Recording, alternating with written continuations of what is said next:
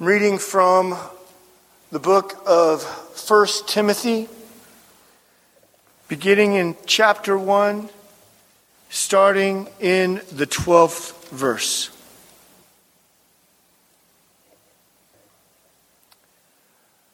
I thank him who has given me strength, Christ Jesus our Lord, because he judged me faithful, appointing me to his service. Though formerly I was a blasphemer, persecutor, an insolent opponent, but I received mercy because I had acted ignorantly in unbelief. And the grace of our Lord overflowed for me with the faith and love that are in Christ Jesus. The saying is trustworthy and deserving of full acceptance that Christ came into the world to save sinners, of whom I am the foremost. But I received mercy, and for this reason that is in me, as the foremost, Jesus Christ might display in his perfect patience an example to those who were to believe in him for eternal life. To the King of the ages, immortal, invisible, the only God, be honor and glory forever and ever. Amen.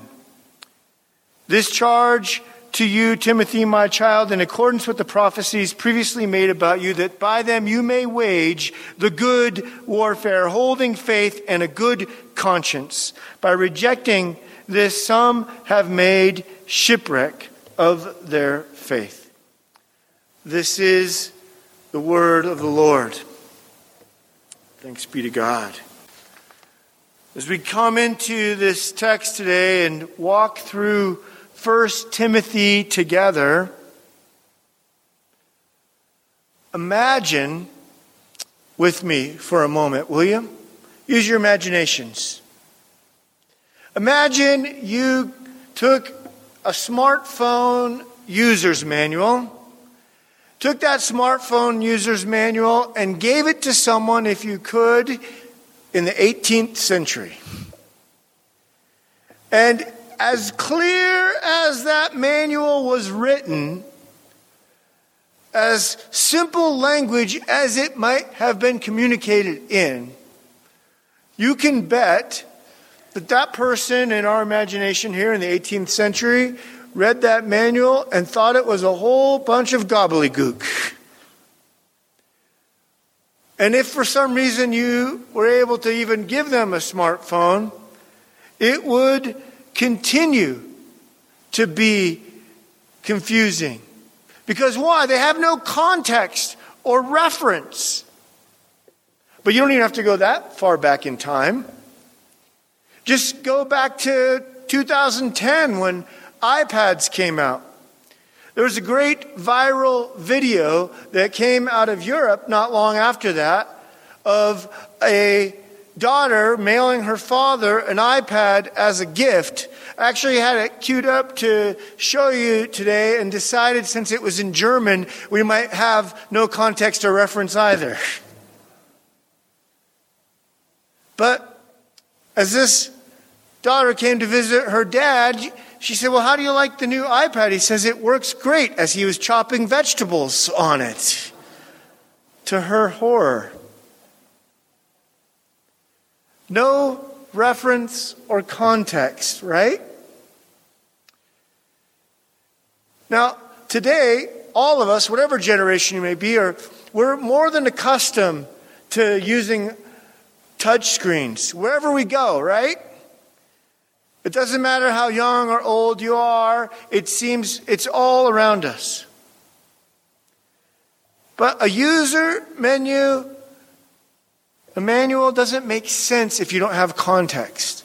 A touchscreen device, no matter how powerful, seems nothing better than a cutting board or a paperweight unless you have some sort of reference. And that's why when we come to the scriptures today and we come to 1 Timothy, we need to come with some reference, some framework, some context. Because if we don't, then we're in danger of misjudging using God's word in the same way that father, not having any reference for an iPad, it used to be we thought those were things that were pads that went on your eyes, right? No reference and therefore misuse. We can do that with the scriptures. And that's, by the way, exactly what's being warned against here in 1 Timothy. In fact, in Martin Luther's lectures about 1 Timothy, he says precisely that.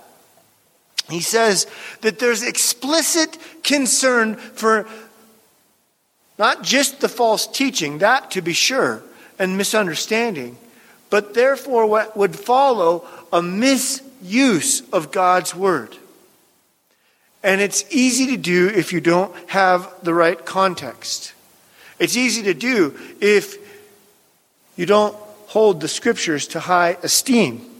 It's easy to do if you have a misunderstanding.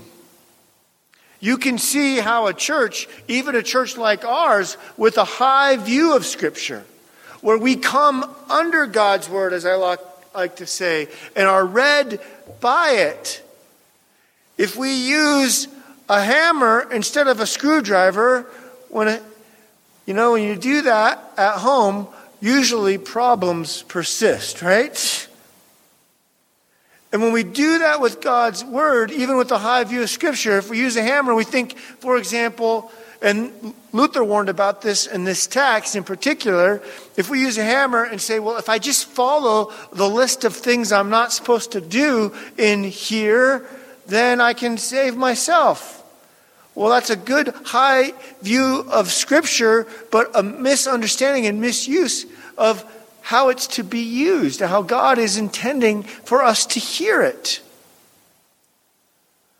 And there are those in Christ, there are those in the church or a part of a church that has a low view of Scripture, that sadly feel like they can come over the Word. And there too, when you take that attitude and you dismiss what's there, you dismiss what's there because, this is 2021 after all. We don't need this or that. Then you misunderstand and therefore misuse and miss out on the blessing that the Word of God intends to bring. Just like the power of that iPad was missed out by that father, we miss out on the power of God's Word. Not that the Word isn't powerful or true, but that our misunderstanding has led us astray. And so we need context. You can see even why an atheist or someone coming to the Bible with zero context could read this with contempt, with even reading it and thinking, how silly are those Christians? It's why Dan Kimball wrote his book, How Not to Read the Bible. Because there are texts that some would call crazy, that would interpret the Word of God as affirming, and you can read some texts out of context about violence, or about the treatment of women, or even about slavery, or about all kinds of things that we would consider crazy and out of context, out of its framework. It's used oftentimes in the form of memes by those who don't believe to show how irrelevant Scripture is and passé, which is not true. Let me give you an example. The same example Dan gives in his book. He is meeting with his barber. And his barber says to him one day, Dan, you're a Bible teacher and pastor. Is it true that you Christians really believe in unicorns? What, you might say? Well, you only have to go to the internet to see a meme like this one, quoting from Leviticus and a few other places in the Bible where it mentions a unicorn. Well, that's if you're reading the King James Version. Here's an example of needing context, right? In 1611, when the King James Version was published, the Hebrew scholars then didn't quite know how to translate the word that we now know with more scholarship and more understanding of Hebrew, but those under King James rule didn't know how to translate. There was no problem with God's word. It was the problem with the translators. If you read the same verse in another translation today, you'll know it's a wild ox. A wild ox that has one horn. And so they translated it, and you can still read it in the King James Version as unicorn. And so you see memes like this saying, look at how ridiculous Christians are. They believe in unicorns. We need context and reference. Now, does this mean you need to be a Bible expert, a high-level scholar to be able to go home today and read God's Word? No. No more than you do have to be a computer geek or expert to be able, well, most of the time, to be able to turn on your phone, right? Or use that iPad. But you do have to have some reference and context. Philip Jensen, for example, a scholar from Australia, when talking about 1 Timothy, tells us that we need some reference and context even for 1 Timothy. And so he suggests not to do what we're doing and starting in chapter 1 with 1 Timothy, but to start in chapter 3. Because in chapter 3, verses 14 and 15, in chapter 3, the reason for this book is giving. Paul says, if I'm delayed, I just want you to know the reason I'm giving you this letter, Timothy, and this letter was written publicly as well, so for the whole church. It's so that the church can know the way to function, the way to live. Having some more Mandalorian fun, I thought about calling this sermon series, This is the Way, but I went with how not to read the Bible instead. But let's get back to the text. This is the way for the church to behave and live and function. A church, as verse 15 says in chapter 3, surrounded with the truth of God's word. The truth. And so how do we come to that truth? We come to it here in chapter 1, knowing that that is the purpose. It now makes sense why Paul is so concerned with doctrine. I mean, doesn't that seem kind of boring, doctrine, right? But what we believe impacts how we live. And so, false teaching, a misunderstanding, corrupts not only what we believe, but how we live, and therefore misuses the blessing that is this gift of God's word. So we need, dear friends, this context, this reference. We need to know, for example, when we read a text, is it prescriptive or is it descriptive? We need to know when we come to a text what was before and what comes after, and we'll do that several times as we walk through 1 Timothy together. We don't want to use the word like that iPad was misused. We don't want to use and misuse the word like Luther warns us against. We want to be faithful to this word and come under it. And so we'll unpack what chapter 1 has for us by first reading verse 5. A phrase that comes before what I read for you already this morning. The aim of our charge is love that issues from a pure heart and a good conscience and a sincere faith. What does that mean? How do I get a good conscience? How do I get a sincere faith? Well, if you think it's just following the rules, which is a good thing, then you'll fall short and miss out on the power and blessing of what God is trying to accomplish here. But if you ignore those rules, you'll miss out just as much. And so when I read these next few verses for us that sound striking in 2021, we need to be remembering and be reminded that we're being read by the Word. In verses 8 through 11, many have pointed out that it's in some ways a recap of the Ten Commandments. Let me read it for you here. Now we know what the law is good if one uses it lawfully, and understanding this, that the law is not laid out for the just, but for the lawless and disobedient, for the ungodly and for sinners, for the unholy, profane. Push the pause button. That is exactly why I so often, and maybe you think ad nausea now, quote Luther when I say that the purpose of the law is to bring us to the gospel.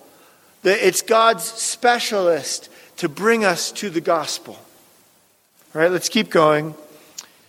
For the unholy and profane, for those who strike their fathers and mothers, for murderers, the sexually immoral, men who practice homosexuality, enslavers, liars, perjurers, and whatever else is contrary to sound doctrine. Now, if we dismiss these words as passé, then we miss God's law reading us and taking us to the gospel. And we are so often want to do that in our modern age. Well, look at how old those are the guidelines, those are the rules. Oh, so not 2021. But no, we come under God's word and under his authority. And if we say, well, look at me, I don't fit into any of those categories. Whew, I'm good. Then there too, you miss hearing the word of God. Because the word, the law, is bringing us to the gospel. How do I know that? Well, just keep reading. And you hear Paul brag about something very strange. He brags about being a blasphemer. Basically what he's saying is, if you think all those sins were bad, wait till you look at me. Because I blasphemed the word of God. He, as a first century Jewish man, it could not be worse. To blaspheme the word of God means that you are guilty and you deserve death. He's letting us know that he is the foremost of sinners. And this example of the foremost of sinners receives what? What happens to this foremost sinner who blasphemes the word of God, who misuses the word of God? Exactly what we're being warned against here in the text. Well, fortunately, as the word was preached to Paul, he let the Holy Spirit come in. He was convicted. He didn't reject that word. He received it. And this is what happened. Verse 15. The saying is trustworthy and deserving of full acceptance, that Christ Jesus came into the world to save sinners, of whom I am the foremost. But I have received mercy for this reason, that in me as the foremost, Jesus Christ might display his perfect patience. God was perfectly patient with Paul and transformed his life. And God is perfectly patient with you and with me and wants to transform our lives. Lest we not misuse God's word and ignore it and say that law is not for me. Too old school. No, thank you very much. Or lest we think you're too good for it and think, oh, I've got this. No, we need that word to take us to the gospel. And if we don't do that, if we misuse God's word in any of these ways, then we shipwreck our faith. As we hear warned in verse 19. We shipwreck our faith. We don't live under sound doctrine. We become a false teacher ourselves. And we become, instead of someone coming to grace, we become that blasphemer and we stay there. And so we need to come under the word, be read by it, and be ushered to the gospel. To live in sound doctrine is to allow God's word to read you and to take you to the grace of God. And remember, the aim of our charge is, verse 5, love. And that is the love of the gospel proclaimed to us in truth. And this is how, remember, this is how the church is to live. That's how a good conscience is made possible, not by your good deeds, but the good deed of Christ on the cross. It's not throwing a dart at the dartboard with your eyes closed and wondering where it lands, and that scripture is what you get, without a context, without reference. No, it's reading God's word, both law and gospel. So that you and I can say with the Apostle Paul, like he reads and writes here, Christ Jesus came into the world to save sinners, of whom we are foremost. Jesus Christ might display his perfect patience as an example to those who were to believe in him for eternal life, to the King of kings, immortal, invisible, the only God, be honor and glory forever and ever. Amen.